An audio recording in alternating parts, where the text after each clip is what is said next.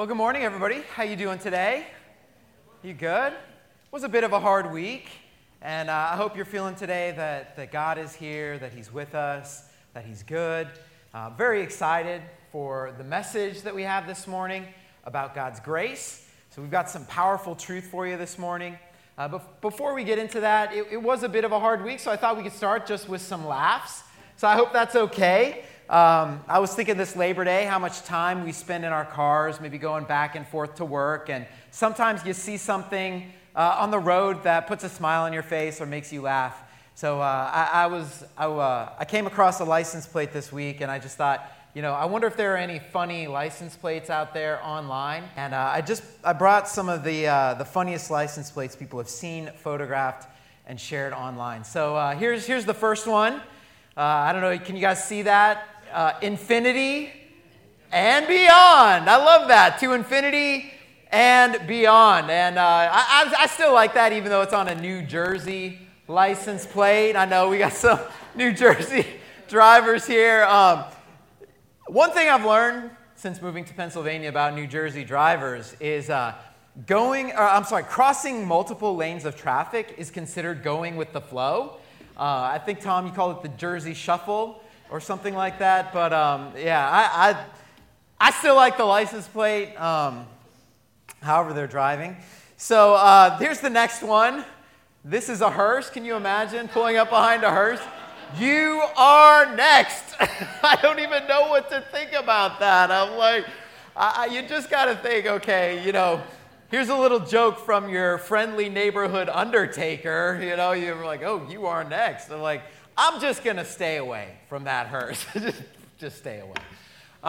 Next one. Here's two cars parked next to each other. I don't know if you guys see it. One on the left, is that your left? Or just, okay, good. One on the left says, love God, and the one on the right says, blasphemer. So here's a couple of cars that are taking the debate to the streets. Love God? Oh yeah? Blasphemer. But I do have to say, what are the chances of those two cars being in the exact same parking lot at the exact same time? I mean, it sounds like only God could do that. I'm just saying.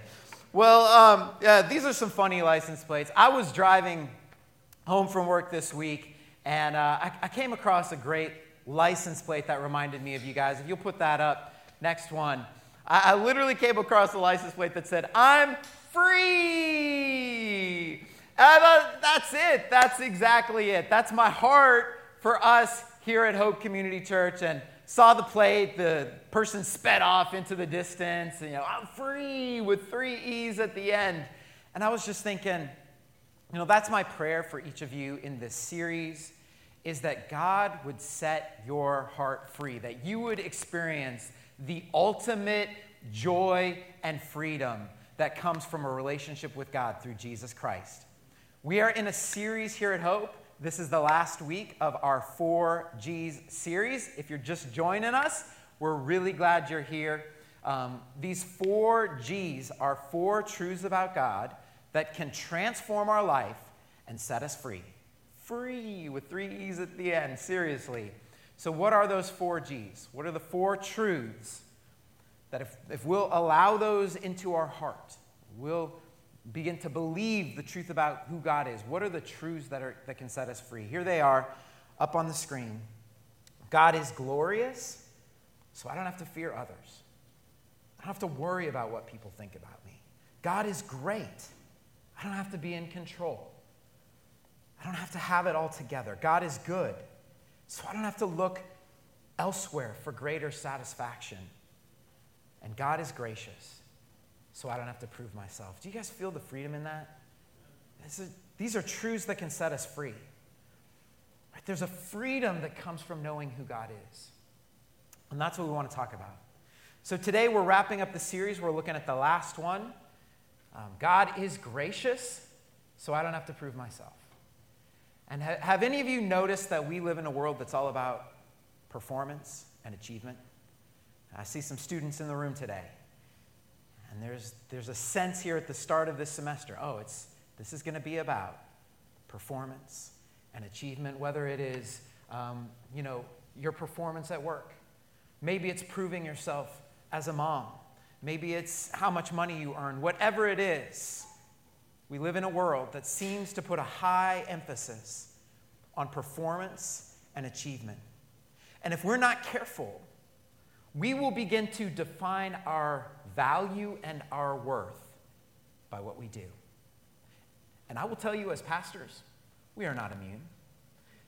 Pastor, I meet other pastors, and what's the question everybody wants to ask? Oh, how big is your church? We got to be careful that we're not defining our value by what we do. Because if we live a life of performance and achievement, I've got to earn God's love. I have to prove my worth. I have to be like this to be enough. If we live a life like that, that is an incredible weight to live under.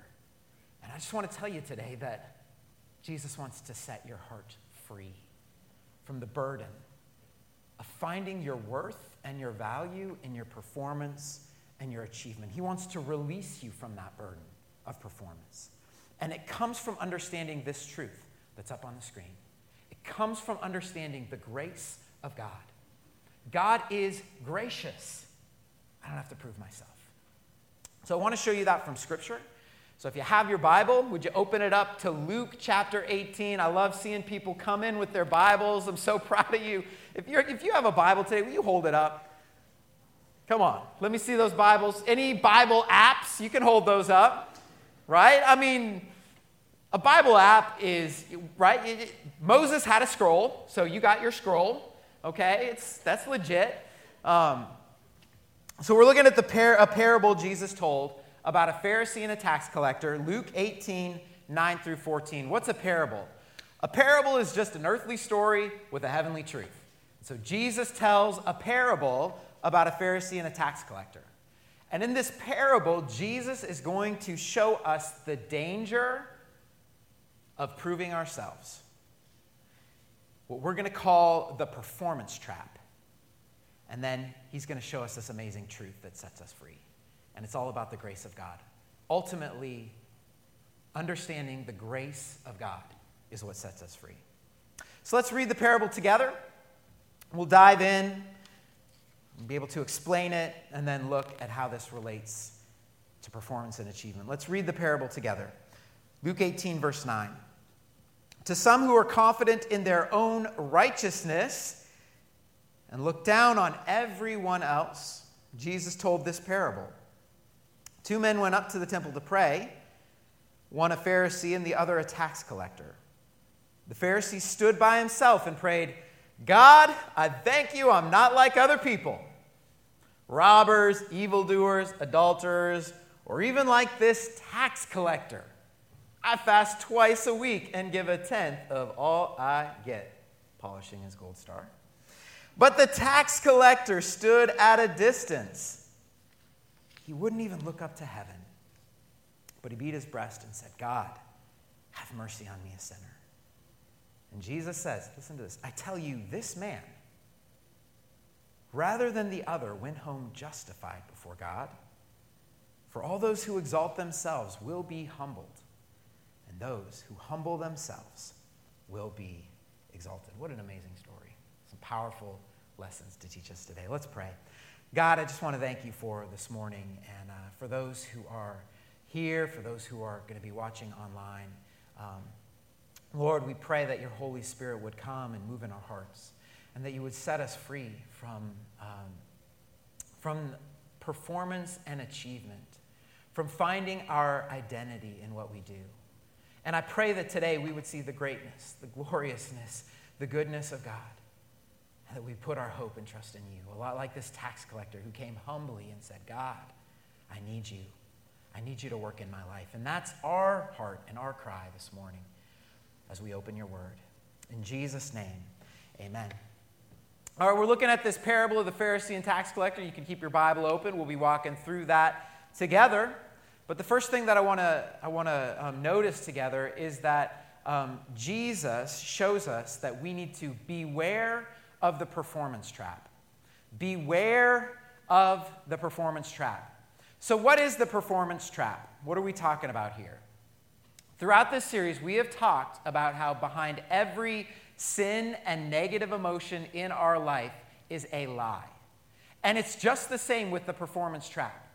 The performance trap is a mindset that's based on a lie that says, my value equals how I perform. That is the performance trap. And I find myself in that trap sometimes. Do you ever experience that? This is a mindset. What is the performance trap? It's a mindset based on a lie that my value equals how I perform. And one of the most common lies that we believe about our worth and value is that our worth and our value is found in what we do. I need to do something to feel good about myself. I need to get good grades to feel good about myself. I need to be the best mom to feel good about myself. I need to preach a great sermon today so I can go home and feel good about myself. And I'm trying to tell you today that if we buy into this lie, it's a trap. It is a performance trap. Take a look at our chart up on the screen. Over the past few weeks, we've been walking through this chart, and we're basing this on a scripture from Romans 8:6. Romans 8:6 says, the mind set on the flesh is death, but the mind set on the spirit is life and peace. A mindset on a lie is death. A mind set on the truth of who God is life and peace. And so we are here today. We want to experience freedom. We want to experience life and peace. And to experience that, it involves a change of mindset. To change our mindset from us, from our flesh, to fixing our mind on the truth of who God is. I want a renewing of my mind so I can experience life and peace in Christ. And if you go down all the way to the bottom row, you'll see the mindset. I'm calling these mindsets. A mindset on the flesh. Last one. My value equals how I perform. And what do we see about this mindset? That's the very next column. A mindset on the flesh is death. It is burdened. My value equals how I perform. It's burdened. It is comparative. It is hard on self. It is slow to forgive and more. And we see this same performance trap in Jesus' parable of the Pharisee and the tax collector. We follow along with me in Luke 18:9. Let's see if you guys can spot the performance trap here. To some who were confident of their own righteousness, they're proving themselves to God. They look down on everyone else. Jesus told this parable. 2 men went up to the temple to pray, one a Pharisee and the other a tax collector. The Pharisee by himself and prayed, God, I thank you I'm not like other people, robbers, evildoers, adulterers, or even like this tax collector. I fast twice a week, and I give a tenth of all I get. This summer we did a series on the parable of the prodigal son. And for those of you who are here and a part of the series, I mentioned that Jesus often spoke to an audience that included 2 groups of people. There were the Pharisees. The Pharisees were the most religious people. They were trying to prove themselves to God. And there were others who were like the tax collectors. They were lost. They were far from God, and they felt like they could never measure up. They could never be right with God. And so in this story that Jesus tells, amazing story, Jesus tells a story about both of these characters. A Pharisee and a tax collector are coming to the temple to pray. If we start with the Pharisee, this guy is amazing. You look at his religious accomplishments, they are incredible. If there ever was a man who could prove himself to God, this was the one. Just take a look at it. We see what he doesn't do. So what doesn't he do? He's not like those bad people. He's not an evildoer or a robber or an adulterer. He's faithful to his wife. He would never cheat or steal. The police don't show up at his door, you know. He is a good man. He's a good person. But it goes well beyond that. It goes well into the life of religion that he's chosen for himself. And when it comes to religion, I want you to see what he does. He is at the temple to pray. Whenever the church is open, he is there. And he's there to pray. Right? He's into this. He fasts twice a week. A tenth of everything he gets, he's giving that away. If we're honest, this guy is outperforming religiously most of us in the room today, me included. I mean, I'm not fasting twice a week. This is evident. So we think about this guy who really is proving himself with religion. But here's the kicker. Verse 14 tells us that as amazing as this Pharisee is, did you guys see that? God does not accept him. Isn't that interesting? If we're seeking to find our worth and our value in what we do, it will never be enough. It is a trap. It is a performance trap. Guys, here's the danger. We can be a lot like that Pharisee. And those of us in this room who are performers, we can look amazing on the outside. We got it all together. We're succeeding, whatever it is. But inside, there is a deep, deep struggle. And we see this with the Pharisee. And maybe we can relate to this. He is comparative. He's comparative. Oh, I'm not like that tax collector. Thank God. Comparative. He has to check off all the boxes. Anybody trying to check off all the boxes? I do. I'm at church. I prayed. I gave. I fasted. He's checking off the boxes. And do you guys notice how hard he is on himself? He's beating himself up with fasting twice a week. Performers, we can be so hard on ourselves. But this is what strikes me the most. And this is true of performers. He can't even admit his own weakness and failure. You guys see that? He can't even be genuine about his own struggles with sin. And not even before God. You guys notice he comes and he prays? What is prayer? Talking to God, right? So he's praying. You guys notice he's not even talking about God. He's just talking about himself. Did you guys catch that? This is quite a prayer. God, I thank you. I'm not like other people. I fast twice a week. I give a tenth of all I get. In a short prayer, he says, I, 5 times. What a prayer. I. Who are you talking to? He's building himself up.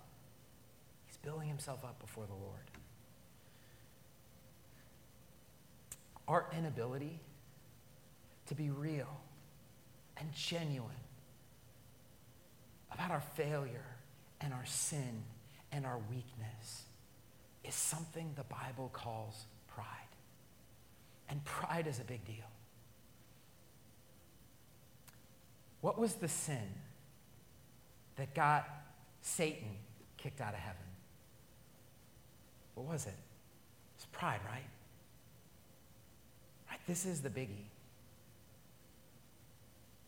James tells us that God opposes the proud, but he gives grace to the humble. Why is it a performance trap when we try to prove ourselves to God? Because we're human. Because we all sin. We all fall short of God's glorious standard. And God sees our hearts. He sees the hidden sins of the heart. Pride, selfishness, all of those sins. He sees all of our weakness, all of our failures. See, we could never do enough or be enough to prove ourselves to God. And that's why I'm just so glad today that a relationship with God isn't based on our performance, but it's just based on the goodness of God's grace. Amen. God opposes the proud, but he gives grace to the humble, to those who recognize their own need, to those who can be vulnerable before the Lord and to set aside for a moment this need to prove our worth before God. Not only is performance a trap before God, but performance is a trap in our own heart. Because how will we ever feel like we've proven ourselves enough? When is enough ever going to be enough? Listen to what Jim Carrey had to say when he took the stage at the 2016 Golden Globes. He came up, he said, "I'm two-time Golden Globe winner, Jim Carrey. You know, when I go to sleep at night, I'm just not a guy going to sleep. I'm the two-time Golden Globe winner, Jim Carrey, going to get some well-needed shut-eye. And when I dream, I don't just dream any old dream. No, sir. I dream about being three-time Golden Globe winning actor, Jim Carrey, because then I would be enough. And it would finally be true. And I could stop this terrible search for what I know ultimately won't fulfill me." If one Golden Globe isn't enough, or two or three, when will enough ever be enough? How many A's do you have to get for it to be enough?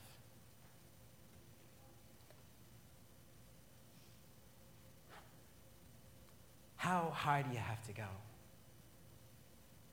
on your team? How many other teams? How many times do you have to win before enough is enough? How good do our kids have to be for us to be enough as parents? How long do you have to keep working before it's enough to go ahead and retire? When will enough ever be enough? It will never be enough, because if our value and worth is in what we do, it'll never end. Beware of the performance trap. Beware of the lie that says my value equals what I perform. We'll never find freedom in that lie. We need a truth to set us free. And there's no better truth than this, which is what I want to share with you today. God is gracious. He's gracious. We don't have to prove ourselves. One of the best examples of that truth is a tax collector. Now, nobody likes tax collectors. I mean, not in Jesus' day, not in our day. But in Jesus' day especially, the Jews especially hated the tax collectors, because in Jesus' day, there would be Jewish tax collectors, and they were considered traitors because they worked for the Romans, and they were collecting taxes for the Romans, who were this oppressive government. But not only were they traitors, they were thieves, because they would come and they would overtax you, and they would put the extra money in their pocket. What these guys were doing was nothing short of criminal. So it's just a little bit surprising to see the tax collector showing up at church to pray. What does he do? Look what happens as he begins to pray. Verse 13, the tax collector stood at a distance. He wouldn't even look up to heaven, but he beat his breast and said, "God, have mercy on me, a sinner." Oh, how surprising is that? You never expect to see a man who lived that kind of life at church crying out before God, "Have mercy on me, what I have done. I am sorry. I have failed." And it tells us that he came to the temple that day with no righteousness, no standing before God, nothing to prove, and that day he went home justified. He went home loved and accepted by God. What does it mean to be justified? To be justified means there is a new truth about who you are. And I want to put it up on the screen for you. To be justified means there is a new truth about your life. You are complete in Christ and fully pleasing to God. Do you know that if your identity is in Christ, that's true of you today? You're complete in Christ. You're fully pleasing to God. To be justified means that your sins have been forgiven. You are pleasing to God. You are enough because of the grace of God in your life. You're complete in him. By the blood of Jesus, all of your sin has been forgiven. And what the Bible says is that God does that freely and graciously for those who turn to him and trust him. Look at this scripture. Romans 3:24 says we are justified freely by his grace through the redemption that came by Christ Jesus. So we could just ask a couple of questions. How are we justified? What does it say, family? How are we justified? Freely, right? Graciously. How are we made fully pleasing to God, complete in Christ? It is free. It is a gift of grace. And where does that come from? It comes from the redemption that we have in Christ Jesus. It's a really important scripture. We are justified freely by his grace through the redemption that came by Christ Jesus. And one of the coolest details in the story is actually one you can't even find in your English translation, your English Bibles. When the tax collector comes and he cries out for mercy, God, have mercy on me, a sinner. And that word mercy, there's a couple of different words for mercy in the Greek. And one of them is just haleos, which means mercy in general. Help me, take pity on me.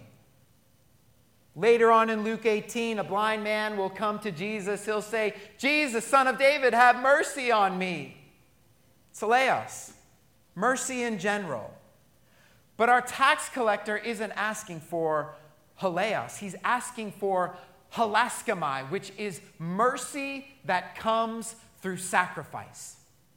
And many scholars believe that this tax collector has come to the temple to pray at the time of the sacrifice. And he's saying, God, have mercy on me, a sinner. Have mercy through sacrifice. Would this sacrifice count for me?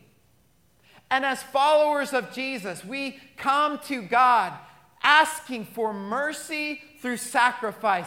God, I am a sinner and I need the sacrifice of Jesus Christ to count for me. He lived the life that I could never live. He died the death I could never pay. He paid the price for our sin so that everybody who comes to Jesus and who puts their trust in him would be justified, would be complete in Christ and fully pleasing to God. It is not by works, but it is by faith that we have been saved through the grace of God. Amen? That is the grace of God on our life. We have nothing to prove because God proved himself for us. He proved his love by paying the ultimate sacrifice. His grace is enough for you and for me today. God is gracious. We don't have anything to prove. Not to God, not to anyone. I am not trying to find my value today in what I do because my identity is in Christ.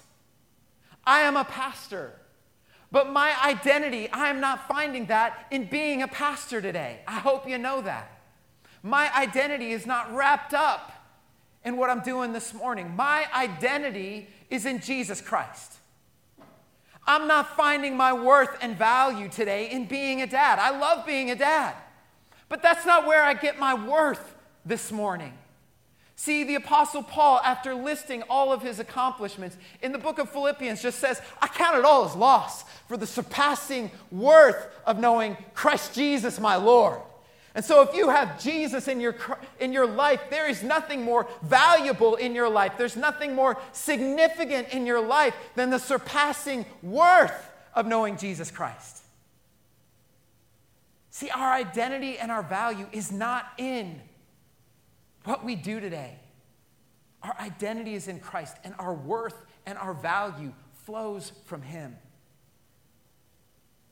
There's an ESPN documentary called The Four Falls of Buffalo, and it recounts the story of the Buffalo Bills. And they had 4 consecutive Super Bowl losses in 1990 through 1993.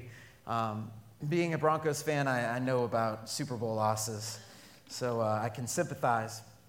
But a lot of the burden of those 4 losses fell on their field goal kicker, a guy named Scott Norwood.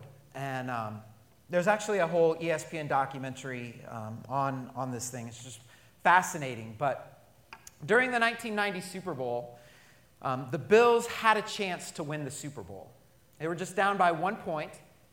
And there was 4 seconds left in the game. And all they needed to do was kick a field goal.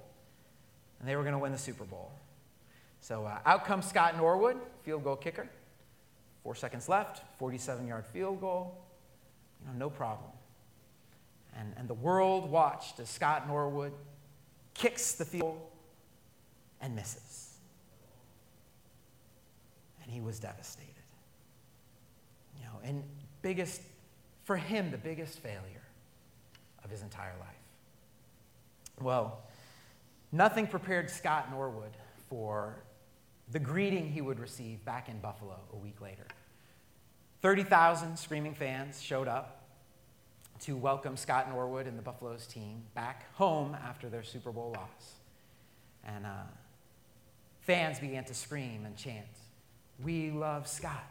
We love Scott. We want Scott. We want Scott." And the chant grew louder and louder. "We want Scott. We want Scott." Finally, the Bills team found Scott, who was hiding in the back. And they pushed him to the front. And there was a rousing ovation from the crowd. And Scott Norwood comes up to the mic with tears in his eyes. And he said, "I never felt more loved in my life than today." See, Scott Norwood missed a field goal, but he came home to grace. And that's our story. We've all missed the mark in different ways, but yet we come home to grace. And you have never been more loved by God than you are right now. I want you to know today that God loves you as much on your good days as He does on your bad days. Did you know that? It's an amazing truth. It's a truth the Bible calls grace. And it's absolutely amazing. We got nothing to prove, guys. God is gracious. I don't have to prove myself. You don't have to prove yourself. You are complete in Christ and fully pleasing to Him. If you've put your trust in Jesus today, the Bible says you are forgiven freely, fully, and forever. Just take that in. He loves you, and He's with you. So let's review one more time the 4 G's. 4 truths about God that can set us free. God is glorious. I don't have to fear others. I'm not worried about what people think because God is ultimate in my thoughts. He weighs the most. God is great. I don't have to be in control. God is good. I don't have to look elsewhere for greater satisfaction. And God's gracious. I don't have to prove myself. Just feel the freedom of those truths. I want to encourage you today to write these down. These 4 Gs, they come from a book called Tim Chester, You Can Change. So pick up that book. You can look these up online, 4 Gs. Whatever it is, get these in front of you. Put them on your mirror. Put them on the dashboard of your car so that you can walk in that amazing freedom that God has for you, so that your life can be transformed by Jesus Christ. That's what we're all about here at Hope, Caring Place, where God trans lives, where people are strengthened. Genuineness occurs. By the way, we encourage genuineness. This is an okay place to be okay about not being okay. And Christianity is a matter of the heart. This is who we are. And these truths, we believe, are going to help change your life. So get those in front of you and just begin to shift that mindset onto the truth of who God is. So let's pray as we wrap up this morning and invite worship team forward. God, thank you for loving us so much. Whether we succeed, whether we fail, it's not about our performance. Thank you for that, God. Thank you for saving us by your grace. Thank you for your mercy. Thank you that we can bring our sin to you this morning, just like the tax collector, and say, God, have mercy on me, a sinner.